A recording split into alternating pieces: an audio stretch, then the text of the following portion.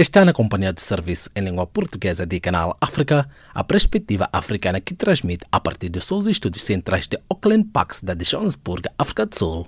Pode nos acompanhar através do www.channelafrica.co.za, via satélite e pelo canal de rádio da DSTV 802. Os destaques das notícias a esta hora. Países africanos devem preparar-se para a aceleração da pandemia. Macron pede a Israel para abandonar a anexação de territórios palestinianos. Um morto em protestos contra o presidente da Comissão Eleitoral da República Democrática do Congo. Fique já a seguir com o desenvolvimento destas e demais notícias na voz de Jacob Tivan, a vossa especial atenção. SABC News, independent and impartial. From an African perspective. Calorosas saudações e sejam bem-vindos à página das notícias de política do Serviço em Língua Portuguesa de Canal África. Os países africanos devem preparar-se para proteger pessoas vulneráveis e introduzir medidas de distanciamento social devido à incerteza que ainda existe sobre o impacto da pandemia Covid-19 no continente, aconselha um relator do Instituto Tony Blair. Em África, há mais de 12 mil mortos confirmados e mais de 520 mil infectados em 54 países, segundo as estatísticas mais recentes sobre a pandemia no continente. A diretora para a África da Organização Mundial da Saúde, OMS, Matshidiso Moeti, defendeu quinta-feira o acesso equitativo a uma futura vacina para a Covid-19, lembrando que com a demasiada frequência os países africanos ficam no fim da fila. A África do Sul é o primeiro país do continente a participar no ensaio clínico com a Universidade de Witwatersrand em Johannesburg a testar uma vacina desenvolvida pelo Oxford Gene Institute da Universidade de Oxford, no Reino Unido. O governo suspendeu o pagamento de propinas em todas as instituições públicas e privadas do ensino em Angola até a retoma das aulas presenciais ainda sem data prevista. De lembrar que os casos da Covid-19 aumentaram para 458 em Angola. O reinício das aulas iria ter lugar entre os dias 13 e 27 de julho para o segundo ciclo do ensino secundário e para o primeiro ciclo de ensino secundário, bem como para o ensino primário, respectivamente. O presidente francês pediu ao primeiro-ministro israelita Benjamin Netanyahu que renuncie os planos de anexar territórios palestinianos com o compromisso de prejudicar a paz, de acordo com Emmanuel Macron, anunciou sexta-feira o Palácio do Eliseu. Segundo o acordo concluído entre Netanyahu e o ex-rival Ben Gantz, o governo de unidade pode decidir sobre a aplicação do plano norte-americano para o Médio Oriente, que prevê a anexação por Israel do Vale do Jordão e de colônias judaicas estabelecidas na Cisjordânia, território palestiniano que o Estado hebreu ocupa desde 1967. Pelo menos um manifestante morreu e várias polícias ficaram feridas durante protestos na República Democrática do Congo, organizado pelo partido do chefe do Estado, Félix Tshisekedi, contra a nomeação do próximo presidente da Comissão Eleitoral. A manifestação da União para a Democracia e Progresso Social, UPDS, foi a primeira de 3 previstas para os próximos dias contra a nomeação de Ronsard Molonda, atual secretário executivo da Comissão Eleitoral Nacional Independente (CEN), para a presidência deste órgão encarregado de organizar as próximas eleições previstas para 2023.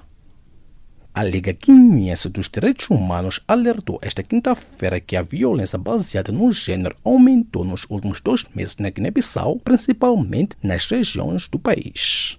Segundo a Organização Não-Governamental dos Direitos Humanos, durante aquele período, as células da Liga Guineense dos Direitos Humanos registraram 31 casos, entre os quais 15 de violência doméstica, 8 de casamentos infantis, 5 de abusos sexuais e 3 de violência sexual. O Tribunal Judicial de Dondo Centro de Moçambique vai começar esta sexta-feira a julgar Sandura Ambrósio, antigo deputado da Renam, por alegadamente apoiar a dissidência do braço armado do principal partido da oposição. O antigo deputado está detido desde 14 de janeiro, acusado de apoiar financeiramente a autoproclamada junta militar da Renamo, liderada por Mariano Nhongo, ex-dirigente da guerrilha. Ponto final à página das notícias de política. Fique já a seguir na voz da Morel Sam com a página de Caleidoscópio. A vossa especial atenção.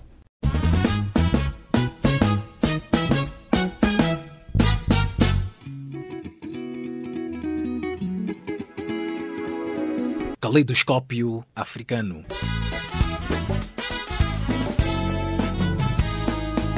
O som da África para o mundo.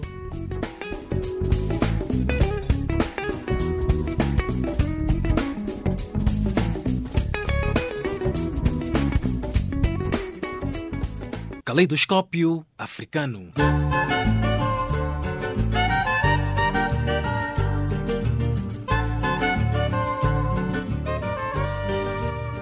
Passamos à página das atualidades do Serviço de Língua Portuguesa de Canal África. Assinala-se neste sábado o Dia Mundial da População. O 11 de julho é a data que é usada para reflexão sobre o desenvolvimento da população e alertar sobre as questões do planeamento e desenvolvimento populacional. Ivone Paulo reporta. Em Moçambique, a data é assinalada sob o lema Empoderar os jovens e proteger a população vulnerável, uma resposta às urgências humanitárias.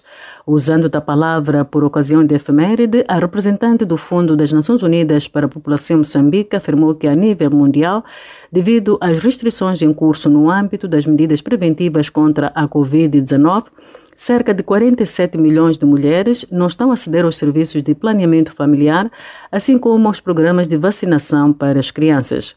Andrea Osney explicou tratar-se de uma situação de veras grave, tendo sublinhado que cerca de 7 milhões de mulheres correm o risco de terem gravidezes indesejadas. Um estudo recente realizado pelo Fundo das Nações Unidas para a População destaca que, se as restrições de mobilidade continuarem por pelo menos 6 meses e com grandes interrupções nos serviços de saúde em todo o mundo, cerca de 47 milhões de mulheres poderão ser privadas de acceder a contraceptivos modernos, resultando em cerca de 7 milhões de gestações indesejadas. A representante do Fundo das Nações Unidas para a População em Moçambique disse ainda que a situação da mulher, assim como da rapariga a nível mundial, pode degradar-se devido ao confinamento. Poderá aumentar drasticamente a violência baseada no gênero e outras práticas prejudiciais, como os casamentos prematuros. Por outro lado, a interrupção dos programas apoiados pelo Fundo das Nações Unidas para a População no terreno pode resultar em 2 milhões de casos de mutilação genital feminina e 3 milhões de casamentos prematuros, que poderiam ter sido evitados até 2030. Estamos engajados com parceiros diversos em proteger mulheres e raparigas em risco de violência baseado no gênero, advogando pela inclusão nos planos de preparação e resposta para a Covid-19 dos serviços essenciais para lidar com a violência baseada em gênero e disponibilizando amplamente contraceptivos modernos para evitar gravidezes indesejadas. Na sua intervenção, a vice-ministra da Economia e Finanças, Carla Louveira, disse que o governo tem trabalhado no sentido de criar cada vez melhores condições de vida para a população, principalmente aquela que carece de recursos para a satisfação das suas necessidades básicas. Este lema não podia ser o mais adequado, o mais oportuno, numa altura em que o país se recupera dos efeitos devastadores dos ciclones Idai e Kenneth, dos quais todos ainda recordamos, e da agressão às populações nas regiões centro e norte do país que ainda vivenciamos, que tem impacto negativo na provisão de serviços à população, fazendo assim regredir os ganhos econômicos e sociais ora alcançados. Por seu turno, o secretário de Estado para a Juventude e Emprego, Osvaldo Petersburg, disse que o governo tem vindo a investir na educação na perspectiva de unir os jovens para que possam transformar os seus conhecimentos na prática com vista ao sustento das suas famílias. Continuaremos a trabalhar de forma muito especial com os jovens para responder àquilo que são os seus anseios, as suas necessidades, diante de um contexto bastante adverso que todos nós, como sociedade, estamos conscientes e vamos continuar a lutar para superar estes que são os desafios prementes da juventude, para empoderar os jovens e proteger a população vulnerável. Para o sociólogo moçambicano Ibrahim Moussagi, a Covid-19 está a aumentar a pobreza no âmbito das comunidades mais vulneráveis. Há um estudo interessante que foi divulgado assim recentemente e que já mostra algumas estimativas. Portanto, na Índia, por exemplo, devido a esta situação da Covid-19, cerca de 10 milhões de pessoas irão cair na pobreza. Na Nigéria, um país africano, cerca de 8 milhões de pessoas irão cair na pobreza. E agora aqui perto, no vizinho Zimbábue, cerca de 1,5 a 2 milhões de pessoas irão também cair na pobreza. Então, este estudo que eu concordo plenamente, seguramente então que Moçambique, a situação não vai ser diferente. A pobreza vai aumentar, a desigualdade vai aumentar. Sim. As desigualdades, quando eu digo desigualdades, são desigualdades do rendimento e as desigualdades sociais também. O principal fator é a falta da segurança de um rendimento mensal fixo. Termos a previsão de um rendimento mensal fixo e que este rendimento me permita ter o consumo diário ou o consumo mensal ao longo do tempo. Portanto, ao longo de um ano. Portanto, a irregularidade no consumo, a irregularidade nas fontes de rendimento que eu tenho são o principal fator. Não é o único. O Moussagi aponta vários outros fatores que influenciam negativamente os esforços dos governos para a melhoria das condições de vida dos seus povos. A vulnerabilidade da grande parte da população nos choques naturais. Portanto, no ano passado, por exemplo, e se tivermos que quantificar isso, é importante que isso esteja presente. No ano passado nós tivemos a situação dos desastres naturais. O ciclone Idai e o ciclone Kenneth. Grande parte da população ficou sem os seus pertences, ficou sem as suas fontes de rendimento e está mais vulnerável do que antes estava. As fontes de água, portanto, o acesso à água potável. Hoje em dia, nas zonas urbanas, talvez até nem tanto, mas de onde eu estou, se ando 15 quilômetros, eu falo de uma zona chamada Nhangau, ou Xirimene, ou como quisermos aqui falar, a população tem que percorrer às vezes 2 quilômetros para ter água potável. A escola já está próxima, mas há zonas em que as pessoas têm que percorrer grandes distâncias para ter acesso à água, percorrer grandes distâncias para encontrar o seu mercado, percorrer grandes distâncias para ter acesso à educação. Então, estes fatores todos conduzem a que grande parte da população esteja numa situação vulnerável e que caia assim com alguma facilidade nesta situação de pobreza. O estudo que tem citado o sociólogo Ibrahim Moussagi indica o fato de as políticas públicas, em muitos casos, não irem de encontro às vontades da população. E um dos exemplos citado em relação a Moçambique é o projeto dos famosos 7 milhões de meticais. Esta é uma política pública que penso eu que falhou porque não conseguiu encontrar os seus objetivos. A política de redução da pobreza urbana, os famosos 7 milhões para as cidades, não sei se ela existe e a quem é que ela afeta e quem é que beneficia do fundo. O fundo da redução da pobreza urbana dos jovens, que nem os jovens às vezes sabem da existência desse fundo. Então, estes são alguns exemplos de algumas políticas públicas que falharam.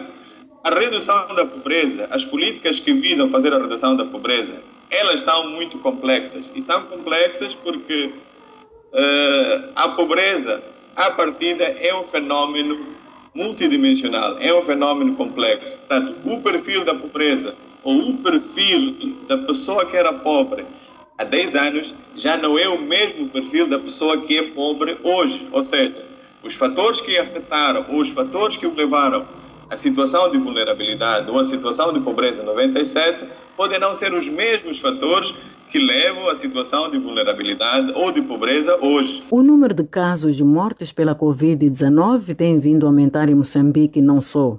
Colabore na prevenção da propagação do vírus, seguindo à risca as recomendações das entidades da saúde. Usa máscara, lave frequentemente as mãos e evite estar em espaços com muita gente.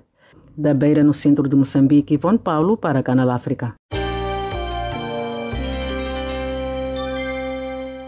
O chefe do Estado moçambicano Filipe Nyusi e o diretor executivo do Programa Alimentar Mundial PAM, David Beasley, discutiram nesta quinta-feira a situação dos deslocados devido à violência armada em Cabo Delgado. Nyusi e Beasley discutiram a situação das famílias afetadas pela violência armada naquela província do norte de Moçambique, durante uma conversa telefónica, segundo uma nota da presidência moçambicana distribuída nesta quinta-feira à comunicação social. O Presidente da República partilhou impressões sobre a situação de segurança na província de Cabo Delgado e abordou com o diretor executivo sobre a necessidade da assistência humanitária aos deslocados, refere a nota sem avançar mais detalhes sobre o tema. Cabo Delgado, província onde avança o maior investimento privado da África para a exploração de gás natural, está sob ataque desde outubro de 2017 por insurgentes classificados desde o início do ano pelas autoridades moçambicanas e internacionais como uma ameaça terrorista. As incursões de grupos armados nos últimos 2 anos e meio naquela província já provocaram a morte de pelo menos 700 pessoas. A capital provincial Pemba tem sido o principal refúgio para as pessoas provenientes dos distritos afetados localizados mais a norte da província, mas há quem prefira fugir para outros lugares, incluindo Nampula, província vizinha. O número de deslocados internos devido à violência no norte de Moçambique duplicou desde março e já ascende a 250 mil pessoas, segundo a mais recente informação do Escritório das Nações Unidas para a Coordenação de Assuntos Humanitários. Além de abordar a violência armada em Cabo Delgado, Filipe Nyusi aproveitou para agradecer David Beasley pelo apoio prestado pelo PAM na assistência às populações afetadas pelos ciclones Idai e Kenneth, que se abateram sobre o centro e norte de Moçambique em 2019, provocando mais de 600 óbitos e afetando cerca de 1,5 milhões. O presidente do Malau, Lázaro Chakwera, dirige-se nesta sexta-feira à nação em torno da crescente indignação pública sobre a composição do seu governo, supostamente formado com base em laços familiares e de amizade. Faustino Igreja com mais pormenores. O presidente do Malau, Lázaro Chakwera, vai falar hoje à nação em torno da crescente indignação pública sobre a composição do seu governo, supostamente formado com base em laços familiares e de amizade. Chakwera disse que depois de ter reunido com grupos da sociedade civil, vai ver o que fazer para enfrentar as preocupações do público.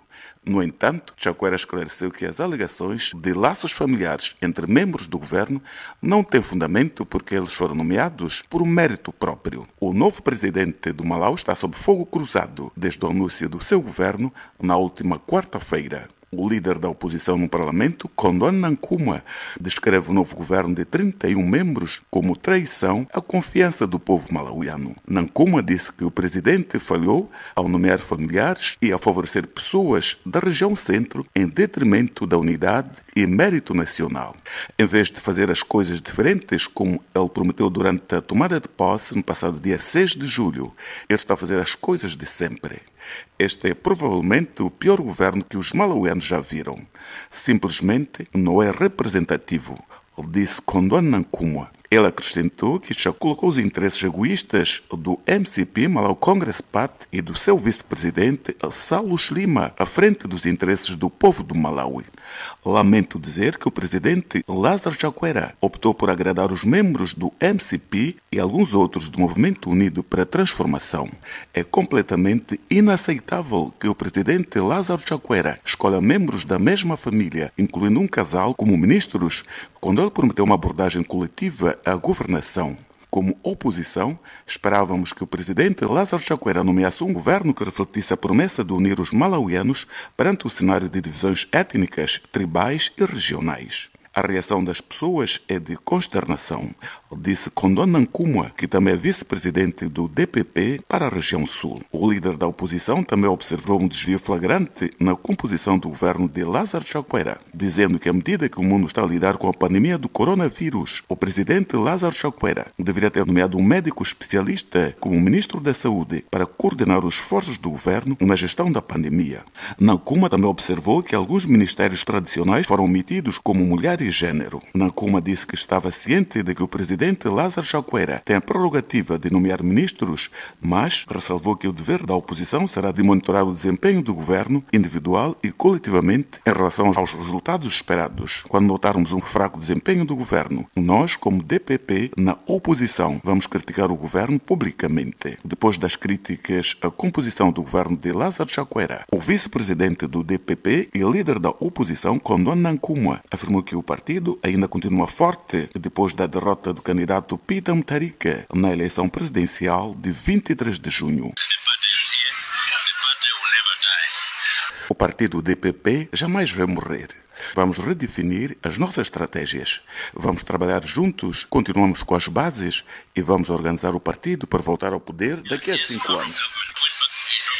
A composição do governo de Lázaro Chakwera também foi alvo de críticas pelo grupo de mulheres e direitos das crianças. O grupo expressou a sua preocupação pela omissão do Ministério da Mulher e do Gênero no governo anunciado pelo presidente Lázaro Chakwera na última quarta-feira. O grupo, que congrega 4 organizações, alega que Chakwera não está a cumprir a sua promessa de incluir 40% de mulheres no governo. A ativista Bárbara Banda.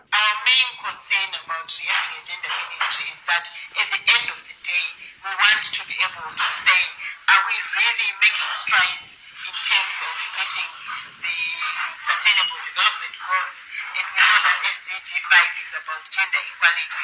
O Ministério da Mulher é importante para tratar as questões de gênero. Apelo ao presidente Lázaro Chakwera para reconsiderar a sua posição. Isto mostra a falta de cometimento do governo em relação à igualdade de género, mas o comentarista Mustafa Hussein disse que as críticas contra o presidente Lázaro Chakwera sobre a composição do seu governo são bem-vindas, mas ele pediu alguma paciência aos malauianos. I'm hopeful that this team can help the president, realize his dreams. Mustafa Hussein, comentarista político, a dizer que é preciso alguma paciência e dar oportunidade à equipa de Lázaro Chakwera e depois daí podemos criticar ou não criticar consoante a capacidade de realização do governo de Lázaro Chakwera. Mas outros cidadãos malauianos estão fora desta polémica, considerando a equipa de Lázaro Chakwera como um governo equilibrado e que vai servir os interesses do povo malauiano, conforme algumas pessoas, sobretudo mulheres, ouvidas na rua pelo Canal África. In my view, I am happy that the president has given us the cabinet. So the president has the cabinet who is going to work with for the meantime. I think this is what he promised us, that he will release the cabinet. I believe all the cabinet members have been chosen on the fact that they are capable of delivering and are capable of developing Malawi. Estas mulheres a dizer que esperam que o governo de Lázaro Chakwera possa oferecer bons serviços de acordo com as expectativas dos malauianos. Estas mulheres também dizem que o governo é equilibrado e, por isso, esperam o desenvolvimento do país. Este fim de semana será crucial para Lázaro Chakwera dar a volta ao tom de críticas sobre a composição do seu governo, anunciado na última quarta-feira. No entanto, será um processo bastante complicado, tendo em conta a onda de críticas do norte ao sul sobre o governo de Lázaro Chakwera. No entanto, é sabido que Lázaro Chakwera e Saulo Lima terão capacidade suficiente para dar a volta às críticas que são apresentadas por vários quadrantes da sociedade civil aqui no Malawi. Também é importante sublinhar que estes são os primeiros dias do governo de Lázaro Chakwera e todas as críticas, em princípio, são consideradas fundamentadas, tendo em conta que 26 anos depois, a oposição regressa ao poder sem experiência de governação. A partir de Blantyre para o Canal África, Faustino Igreja. Os Estados Unidos queixam-se de estarem muito isolados no apoio humanitário em África, com o chefe da diplomacia norte-americana a acusar os países ocidentais de permitirem que a China desenvolva a sua influência naquele continente. Jacob Tivane reporta. Os Estados Unidos queixam-se de estarem muito isolados no apoio humanitário em África, com o chefe da diplomacia norte-americana a acusar esta sexta-feira os países ocidentais de permitirem que a China desenvolva a sua influência no continente. O secretário de Estado norte-americano Mike Pompeo disse sexta-feira que os países europeus estão muito ausentes na ajuda humanitária de que a África precisa, sobretudo em momentos de crise como os que se vivem com a pandemia de Covid-19. Numa conferência telefônica com jornalistas estrangeiros, o chefe da diplomacia dos Estados Unidos mostrou-se preocupado com a forma como a China está a usar a sua influência econômica em África com pretextos humanitários. Perante a ausência de outras ajudas, nomeadamente dos países europeus, a China está a usar a ferramenta econômica em África para se apresentar sob pretextos humanitários que, na verdade, não são nada altruístas. O Partido Comunista Chinês quer sempre alguma coisa em troca, denunciou Mike Pompeo. O secretário de Estado norte-americano lamentou que os países europeus não acompanham o seu país nos esforços de ajuda junto dos países africanos, dando espaço a um incremento da influência chinesa na região. Pompeo referiu mesmo o exemplo de Moçambique, dizendo que a falta de apoio ocidental a este país em desenvolvimento está a permitir os avanços chineses em larga escala a nível dos investimentos em variados setores. Eles usam meios pouco lícitos. Eles subornam para conseguir ficar com rentáveis negócios sob a forma de ajuda econômica e humanitária, mas acabam por ficar sempre em vantagem. Acabam por ganhar influência e retirar proveito financeiro, explicou Pompeo. A situação torna-se ainda mais dramática em situação de crise como as que são provocadas pelas pandemias como a Covid-19 ou de ébola, diz o secretário de Estado, acusando as organizações internacionais de não atuarem. Pompeo citou a falta de resposta da Organização Mundial da Saúde, OMS, como exemplo da ausência das instituições junto dos países africanos, aumentando o sentimento de impotência de organismos democráticos nessa região. O chefe da diplomacia norte-americana referiu que a forma como tem falhado em África durante a pandemia de ébola ou de Covid-19 é ilustrativa da incompetência de organismos sob tutela da ONU que os Estados Unidos formalmente abandonaram esta semana. Pompeo repetiu as acusações de que a OMS não foi eficaz durante a atual pandemia e de que esteve mais preocupada em justificar as falhas do governo chinês do que em ajudar os países necessitados, nomeadamente em África. Tentamos todas as reformas junto da OMS e todas falharam, acusou Pompeo, voltando a dizer que aquele organismo se mostrou incapaz na luta contra a pandemia. Em Angola, numa altura em que aumentam os números de casos positivos da Covid-19, a população defende o regresso do estado de emergência para se evitar a propagação da doença. Os médicos juntam-se às vozes dos cidadãos e pedem que se decrete o estado de emergência nas zonas mais afetadas. O Filnelo sabe mais sobre esta matéria a partir de Luanda. A maior parte da população da capital angolana, Luanda, defende o regresso ao estado de emergência devido ao aumento diário de casos da Covid-19 no país. Segundo um estudo de opinião da empresa Market Test Angola, 72% da população da capital angolana considera que o estado de emergência deve ser prorrogado, porque a pandemia pode piorar e é grave porque os casos estão a aumentar. Mais de um terço da população, diz o estudo, refere que com a promulgação do estado de emergência se evita melhor a doença. O estudo teve como suporte 324 entrevistas realizadas entre 19 e 21 de maio de 2020. A população de Luanda mostra-se apreensiva com os aglomerados nas vias públicas, sobretudo nos mercados informais, onde há gente que ignora o uso de máscaras. Olha, muita enchente de Covid, aqui é só mesmo os resultados. É muita gente, é muita enchente, é muito movimento. Está complicado aqui. Por que não está a usar a máscara como deve ser? É esquecimento, mano, por favor, me perdoa. Tem que usar mesmo sempre a máscara, porque essa aglomeração está mesmo mal. Essa doença está mesmo, está mesmo mal. Estamos aqui, todos de máscara, todas as crianças de máscara. Preciso ter bastante cuidado para vir à praça. É preciso estar prevenida o suficiente. Para conter a propagação da Covid-19 no país, o presidente angolano João Lourenço decretou estado de emergência que durou entre 27 de março e 25 de maio. Angola, que vive desde 26 de maio o estado de calamidade pública, conta com 458 casos positivos da Covid-19 e 24 mortos, de acordo com a Ministra da Saúde, Silvia Lutucuta, que atualizou esses dados na noite desta quinta-feira com o anúncio recorde de 62 casos em apenas 24 horas. Temos 62 casos positivos e um óbito.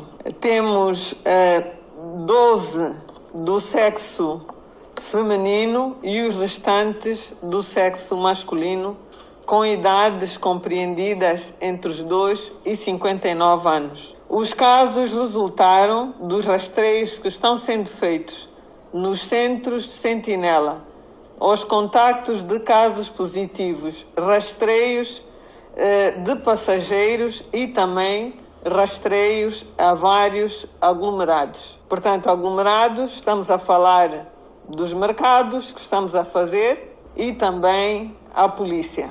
Temos um total de 458 casos, 23 óbitos, 117 recuperados. Temos 319 casos ativos. Mais de 100 casos positivos em Angola, sobretudo na província de Luanda, estão com vínculo epidemiológico por identificar. Luanda, foco da pandemia, e o município do Cazengo, província do Kwanza Norte, são as únicas localidades angolanas com casos positivos confirmados da Covid-19. Nesta quinta-feira ficou-se a saber que a província da Huila, no sul de Angola, foram detectados por testes rápidos mais 5 casos positivos, que ainda deverão ser submetidos aos testes RT-PCR considerados mais confiáveis. De acordo com um estudo da Market Test Angola, 28% dos inquiridos referem que o estado de emergência não deve ser promulgado por dificultar a vida dos estudantes e de quem trabalha, por problemas financeiros e a escassez de comida no comércio. Neste quesito, o Ministro de Estado e da Casa Civil do Presidente da República já anunciou que estão suspensas as aulas em todos os subsistemas de ensino no país, até novas orientações. Como sabemos, um tema bastante sensível e ao longo dos tempos têm vindo a ser feitas análises, de modo que, como sempre se disse, aliás, a efetivação das diferentes medidas, entre as quais essa, fosse feita num quadro de normalidade e de máximo de segurança. Como se sabe, no Decreto Presidencial 142/20 está definido o reinício das aulas no ensino superior e no segundo ciclo do ensino secundário para o dia 13 de julho, portanto a próxima segunda-feira. Posso adiantar que a decisão é não reiniciar as aulas na segunda-feira. O princípio é de continuar a fazer acompanhamento da situação. Quem também está de acordo com o regresso do estado de emergência é o médico Adriano Manuel, presidente da Associação dos Médicos de Angola, que questiona ainda as razões do Ministério da Saúde de não ter admitido a existência de transmissão comunitária em Angola. Tenho alguma dificuldade de compreender o porquê que o Ministério da Saúde não assume já de facto que estamos diante de um processo infeccioso na comunidade. O que nós temos, de acordo com os resultados que temos agora, temos uma manifestação, o processo está já na comunidade. Temos o vírus na comunidade e agora temos aqui estabelecer estratégias no sentido de impedir com que o vírus se alastre. Nós temos que primeiro assumir que o caso está na comunidade. Deve-se decretar um estado de emergência essencialmente ali onde os casos são mais volumosos. No caso concreto de Luanda, Kwanza Norte. E quem sabe, nós agora apercebemos, ontem tive a ouvir que na Huila já temos alguns casos IgG positivos. Quando isso acontece, subentende que também já temos pessoas lá que tiveram contato com vírus. Palavras do médico angolano Adriano Manuel, presidente da Associação dos Médicos de Angola. Angola registra o maior número de infecções por coronavírus em 24 horas. 62 casos positivos, elevando para 458 o número total de casos desde o início da pandemia em março último. Caros ouvintes, a Covid-19 é mesmo real. Observe o distanciamento social e lave as mãos sempre. Phil Nelo, Canal África, Angola. Estimados ouvintes, fiquem já a seguir com o Jacob Divani com a recapitulação das notícias de política. SABC News. Independent and impartial. From an African perspective. Estimado ouvinte, seja bem-vindo à recapitulação das notícias de política do Serviço em Língua Portuguesa de Canal África. Os países africanos devem preparar-se para proteger pessoas vulneráveis e introduzir medidas de distanciamento social devido à incerteza que ainda existe sobre o impacto da pandemia Covid-19 no continente, aconselha um relatório do Instituto Tony Blair. Em África, há mais de 12 mil mortos confirmados e mais de 520 mil infectados em 54 países, segundo as estatísticas mais recentes sobre a pandemia no continente. A diretora para a África da Organização Mundial da Saúde, OMS, Matshidiso Moeti, defendeu quinta-feira o acesso equitativo a uma futura vacina para a Covid-19, lembrando que com a demasiada frequência os países africanos ficam no fim da fila. O governo suspendeu o pagamento de propinas em todas as instituições públicas e privadas do ensino em Angola até a retoma das aulas presenciais, ainda sem data prevista. De lembrar que os casos da Covid-19 aumentaram para 458 em Angola. O presidente francês pediu ao primeiro-ministro israelita Benjamin Netanyahu que renuncie os planos de anexar territórios palestinianos com o compromisso de prejudicar a paz, de acordo com Emmanuel Macron, anunciou sexta-feira o Palácio do Eliseu. Pelo menos um manifestante morreu e várias polícias ficaram feridas durante protestos na República Democrática do Congo, organizado pelo partido do chefe do Estado, Félix Tshisekedi, contra a nomeação do próximo presidente da Comissão Eleitoral. A Liga Guineense dos Direitos Humanos alertou esta quinta-feira que a violência baseada no gênero aumentou nos últimos 2 meses na Guiné-Bissau, principalmente nas regiões do país. O Tribunal Judicial de Dom do Centro de Moçambique vai começar esta sexta-feira a julgar Sandura Ambrósio, antigo deputado da Renam, por alegadamente apoiar a dissidência do braço armado do principal partido da oposição. O antigo deputado está detido desde 14 de janeiro, acusado de apoiar financeiramente a autoproclamada junta militar da Renamo, liderada por Mariano Nhongo, ex-dirigente da guerrilha. Grato pela vossa especial atenção, fique já a seguir na Voz da Maré Moçambo com a continuidade da página de caleidoscópio do Serviço em Língua Portuguesa de Canal África. SABC News, independent and impartial. From an African perspective. E dando continuidade à página da atualidade do Serviço de Língua Portuguesa de Canal África, o Tribunal Constitucional Cabo-Verdiano declarou quinta-feira inconstitucional um artigo do Acordo de Defesa e Segurança entre Cabo Verde e os Estados Unidos da América que dá poderes às forças americanas por crimes praticados durante a sua permanência no arquipélago. No ponto 4 do acordão, publicado quinta-feira na sua página oficial na internet, o Tribunal Constitucional declarou, sem redução do texto, a inconstitucionalidade do segundo segmento do número 2 do artigo 3 do Acordo sobre o Estatuto das Forças dos Estados Unidos da América. Para o Tribunal Constitucional, o artigo permite o exercício de poderes tipicamente jurisdicionais sobre o seu pessoal em território cabo-verdiano por crimes praticados durante a estadia dessas forças no arquipélago por violação do princípio da soberania nacional. Jornalista Nélia dos Santos com mais pormenores. O Tribunal Constitucional Cabo-Verdiano entende que existe uma violação do princípio da soberania nacional quando Cabo Verde autoriza os Estados Unidos da América a exercer jurisdição penal no território nacional em relação ao seu pessoal, facto já saudado pelo jurista João Santos em entrevista à Rádio Pública Cabo-Verdiana. Como acabaste de dizer, o Tribunal Constitucional dá razão aos 27 deputados que depuseram um pedido de fiscalização sucessiva da constitucionalidade do acordo SOFA, quanto à possibilidade de os Estados Unidos poderem exercer a sua jurisdição aqui no território nacional. Essa questão entre os políticos cabo-verdianos continua a ser polémica. Foi uma questão, como os próprios juízes do Tribunal Constitucional consideraram, uma questão difícil, com interpretações díspares.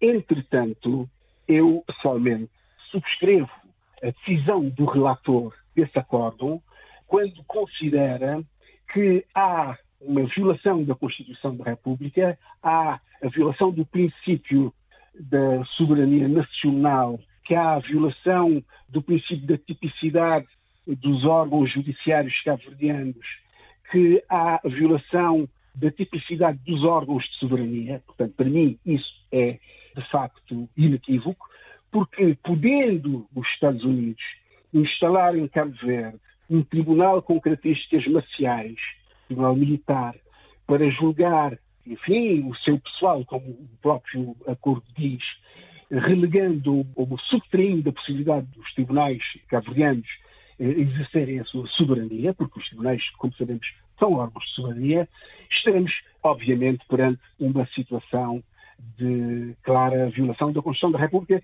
nessas dimensões. As outras normas requeridas não foram declaradas inconstitucionais. O governo cabo-verdiano, através do Ministro dos Negócios Estrangeiros e da Defesa Nacional, Luís Filipe Tavares, está a reagir neste preciso momento à decisão do Tribunal Constitucional. No início deste ano, o Ministro Luís Filipe Tavares garantiu ao Canal África que Cabo Verde quer estabelecer um acordo mais amplo no domínio da defesa com os Estados Unidos da América. Cabo Verde quer fazer um acordo de defesa mais abrangente com os Estados Unidos da América. Nós também queremos cooperar na área da cibersegurança, queremos cooperar na área da luta contra a fraude fiscal, contra a lavagem de capitais, branqueamento de capitais, enfim, o leque da nossa cooperação é muito vasto. O pedido de fiscalização da constitucionalidade de algumas normas do acordo foi feito por 27 deputados do PAICV, o principal partido da oposição, em outubro do ano passado, por manifestarem dúvidas sobre o acordo SOFA. Na altura, o vice-presidente do maior partido da oposição cabo-verdiana, João Batista Pereira, disse que havia normas no acordo que podiam pôr em causa a Constituição da República de Cabo Verde. Implicações constitucionais, implicações em matéria de gestão de desenvolvimento de Cabo Verde, gestão das relações diplomáticas de Cabo Verde, implicações em matéria de ambiente, nomeadamente porque, como sabe, a grande questão que vai colocar-se agora tem a ver com a limpeza das armas que são utilizadas nos exercícios militares, afora outros produtos que podem entrar em Cabo Verde, porque nós não podemos inspecionar essas cargas, que podem entrar em Cabo Verde. Cabo Verde pode servir de cobaia para testes, portanto, de armas norte-americanas, que podem ter grandes implicações para o ambiente e para a saúde pública dos cabo-verdianos. E, por conseguinte, nós vamos suscitar a fiscalização sucessiva, portanto, abstrata, da constitucionalidade do acordo SOFA perante o Tribunal Constitucional nos próximos dias. O acordo estabelece um quadro de parceria e cooperação aplicável ao pessoal e aos contratantes dos Estados Unidos da América que estejam temporariamente em Cabo Verde no âmbito de visitas de navios, formação, exercício, atividades humanas e outras. O PAICV solicitou a fiscalização da constitucionalidade de algumas normas, nomeadamente os artigos que se referem aos privilégios, isenções e imunidades. O acordo foi ratificado em setembro do ano passado pelo Presidente da República, Jorge Carlos Fonseca. De sorte a salvaguardar sempre e em primeira linha os interesses do país. São essas razões que, no essencial, me levam a ratificar o acordo entre a República de Cabo Verde e os Estados Unidos da América, mais conhecido por SOFA. Na altura, Jorge Carlos Fonseca disse não ter vislumbrado no SOFA qualquer matéria que lhe tenha suscitado fundadas dúvidas sobre a sua constitucionalidade. Em consciência, enquanto Presidente da República, não vislumbrei no acordo qualquer matéria que me tenha suscitado dúvidas fundadas sobre a sua constitucionalidade.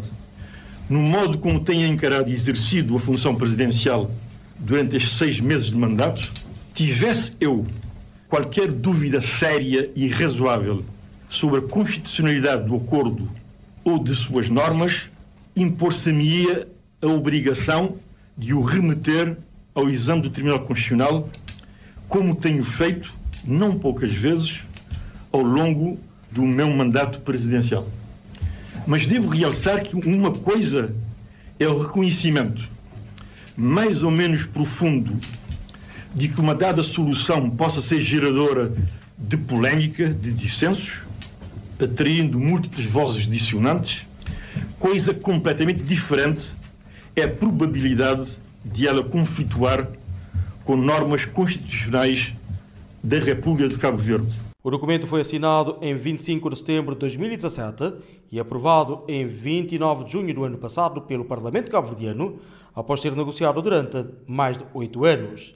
Cidade da Praia, Nélio dos Santos, Canal África.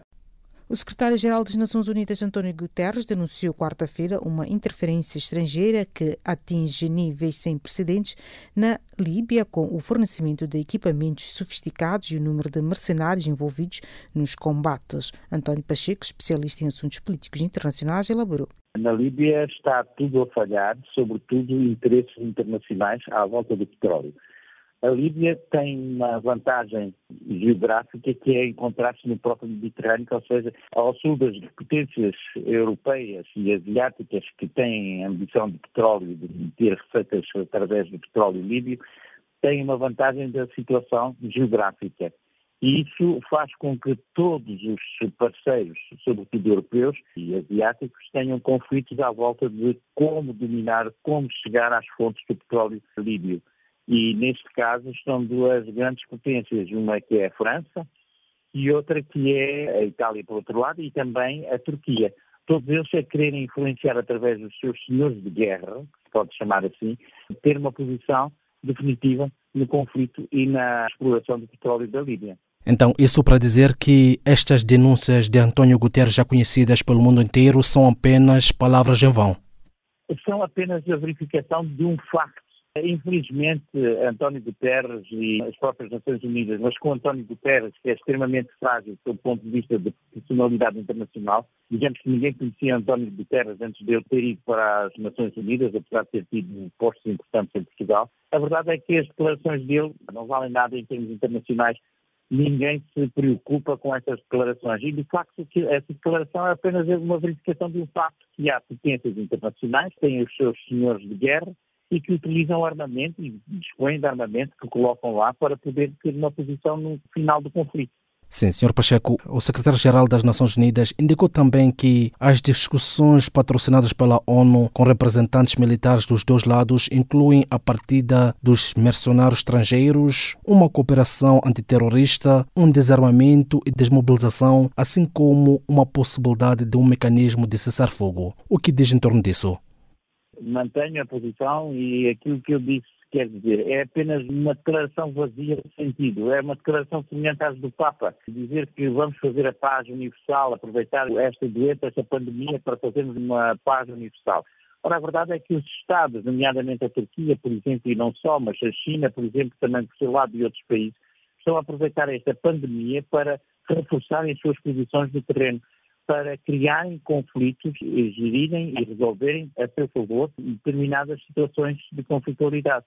E essa é que é a realidade, ou seja, o próprio Israel, com os palestinianos, tudo isso significa que há dirigentes que são, de facto, moralmente duvidosos e que aproveitam esta situação de impossibilidade universal de reagir de uma forma correta e, portanto, ficam dependentes e eles aproveitam isso para ganharem posições e recorrerem a vitórias no terreno.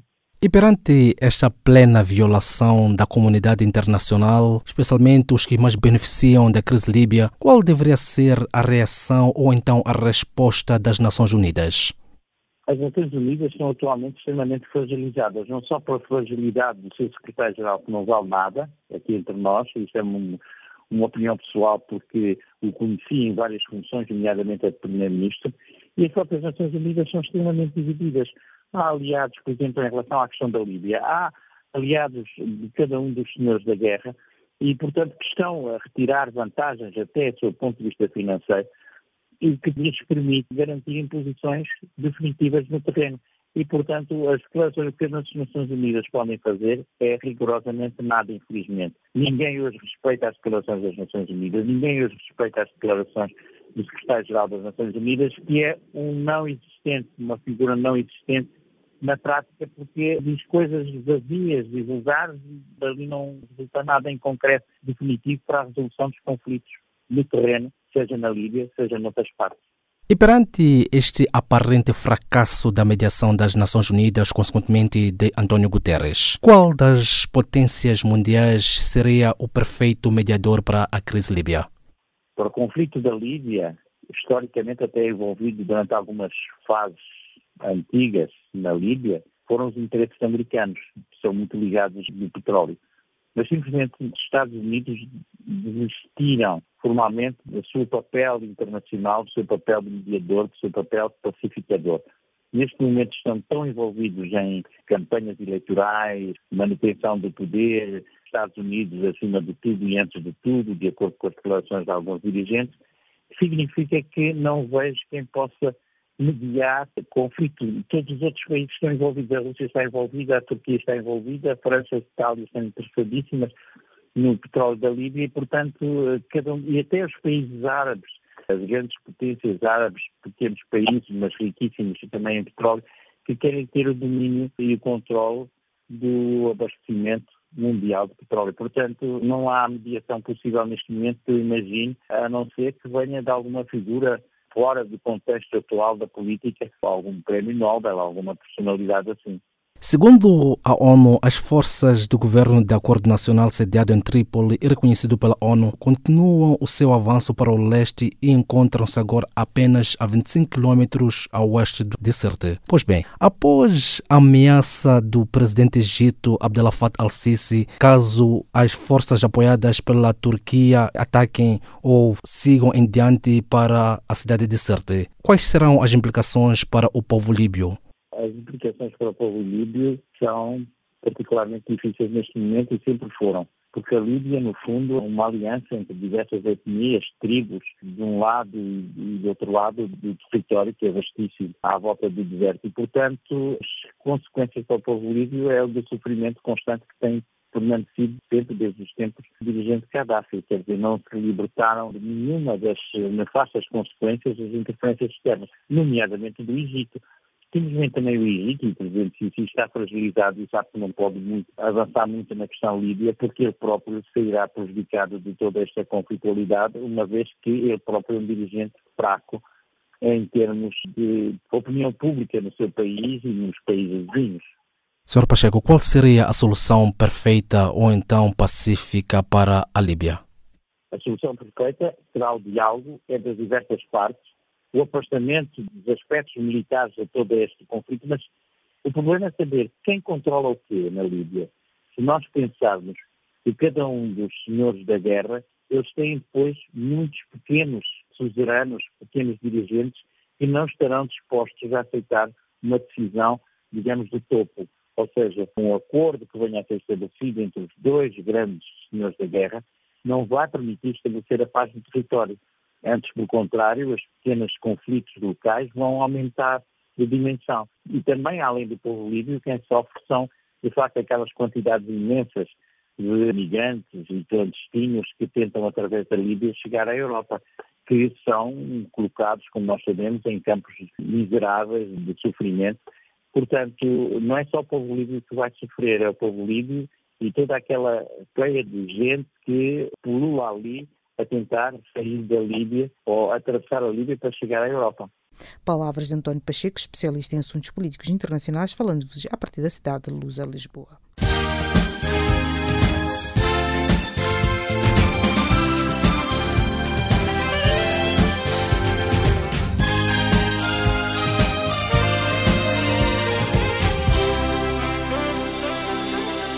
A vossa especial atenção à página de economia do Serviço de Língua Portuguesa do Canal África. A produção industrial na África do Sul caiu quase 50% em abril, em comparação com o mês homólogo de 2019, durante o confinamento decretado para mitigar a propagação da Covid-19 no país. De acordo com as estatísticas África do Sul, Stats SA, a quebra na produção industrial do país, margem de industrialidade da África, é consequência do confinamento rigoroso implementado pelo governo, encerrando quase a totalidade da economia. O confinamento foi levantado gradualmente ao fim de 9 semanas. Os países da África subsaariana não fizeram qualquer emissão de dívida pública no segundo trimestre deste ano e deverão manter-se fora dos mercados até 2021, apostando no FMI para o financiamento, segundo o Bank of America.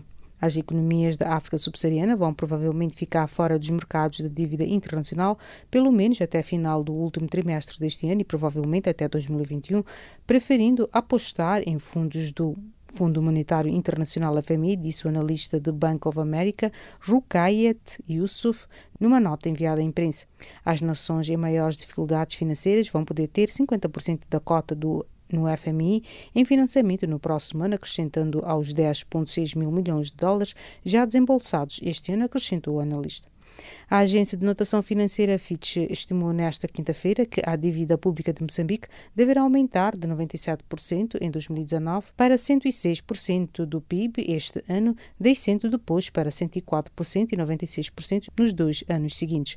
Projetamos que a dívida pública aumente para 106% do PIB em 2020, face aos 97% de 2019, devido às grandes necessidades de financiamento, à depreciação do metical, que representa apenas 14% do total da dívida, e a acumulação de pagamentos atrasados, escrevem os analistas na nota que dá conta da manutenção do rating em CCC.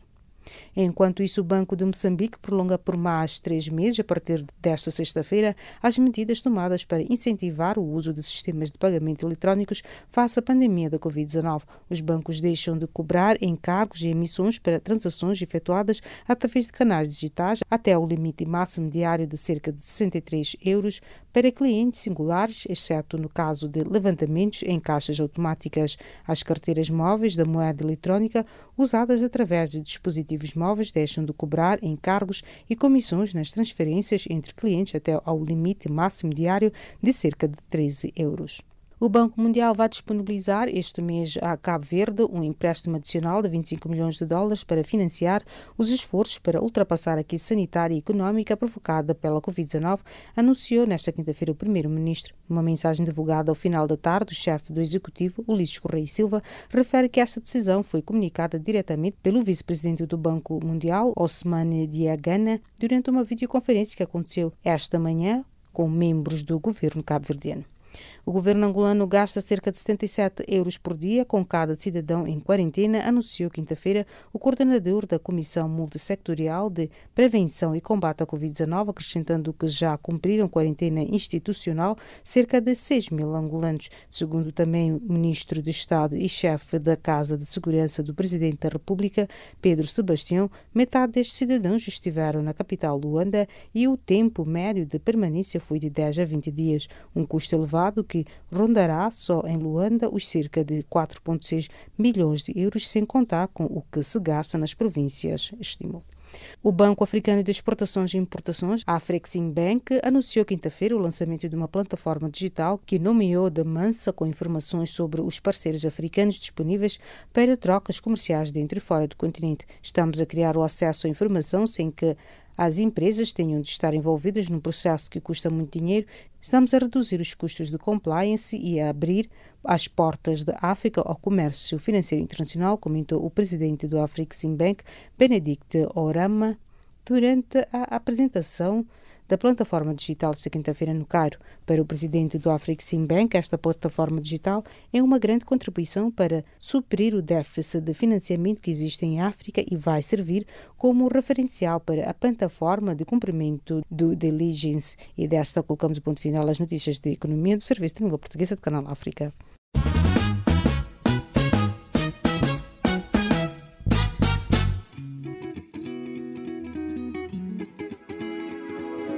Caleidoscópio africano.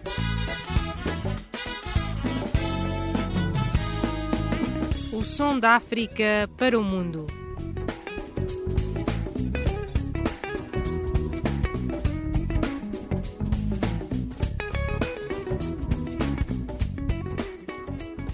Caleidoscópio africano.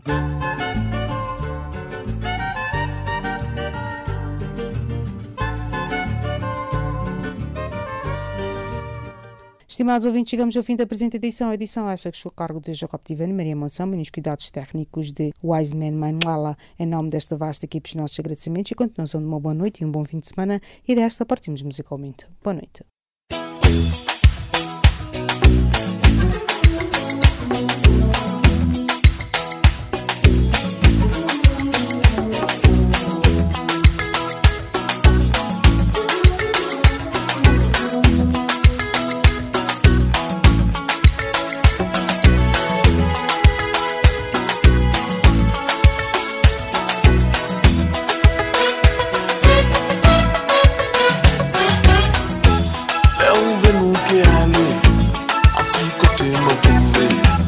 Anti-côté qui caché, civilisation pas maniée, c'est où celle qui mène, la pomme pas qu'à trouver, doigt de nous que goûter, Dijon, la night is secret.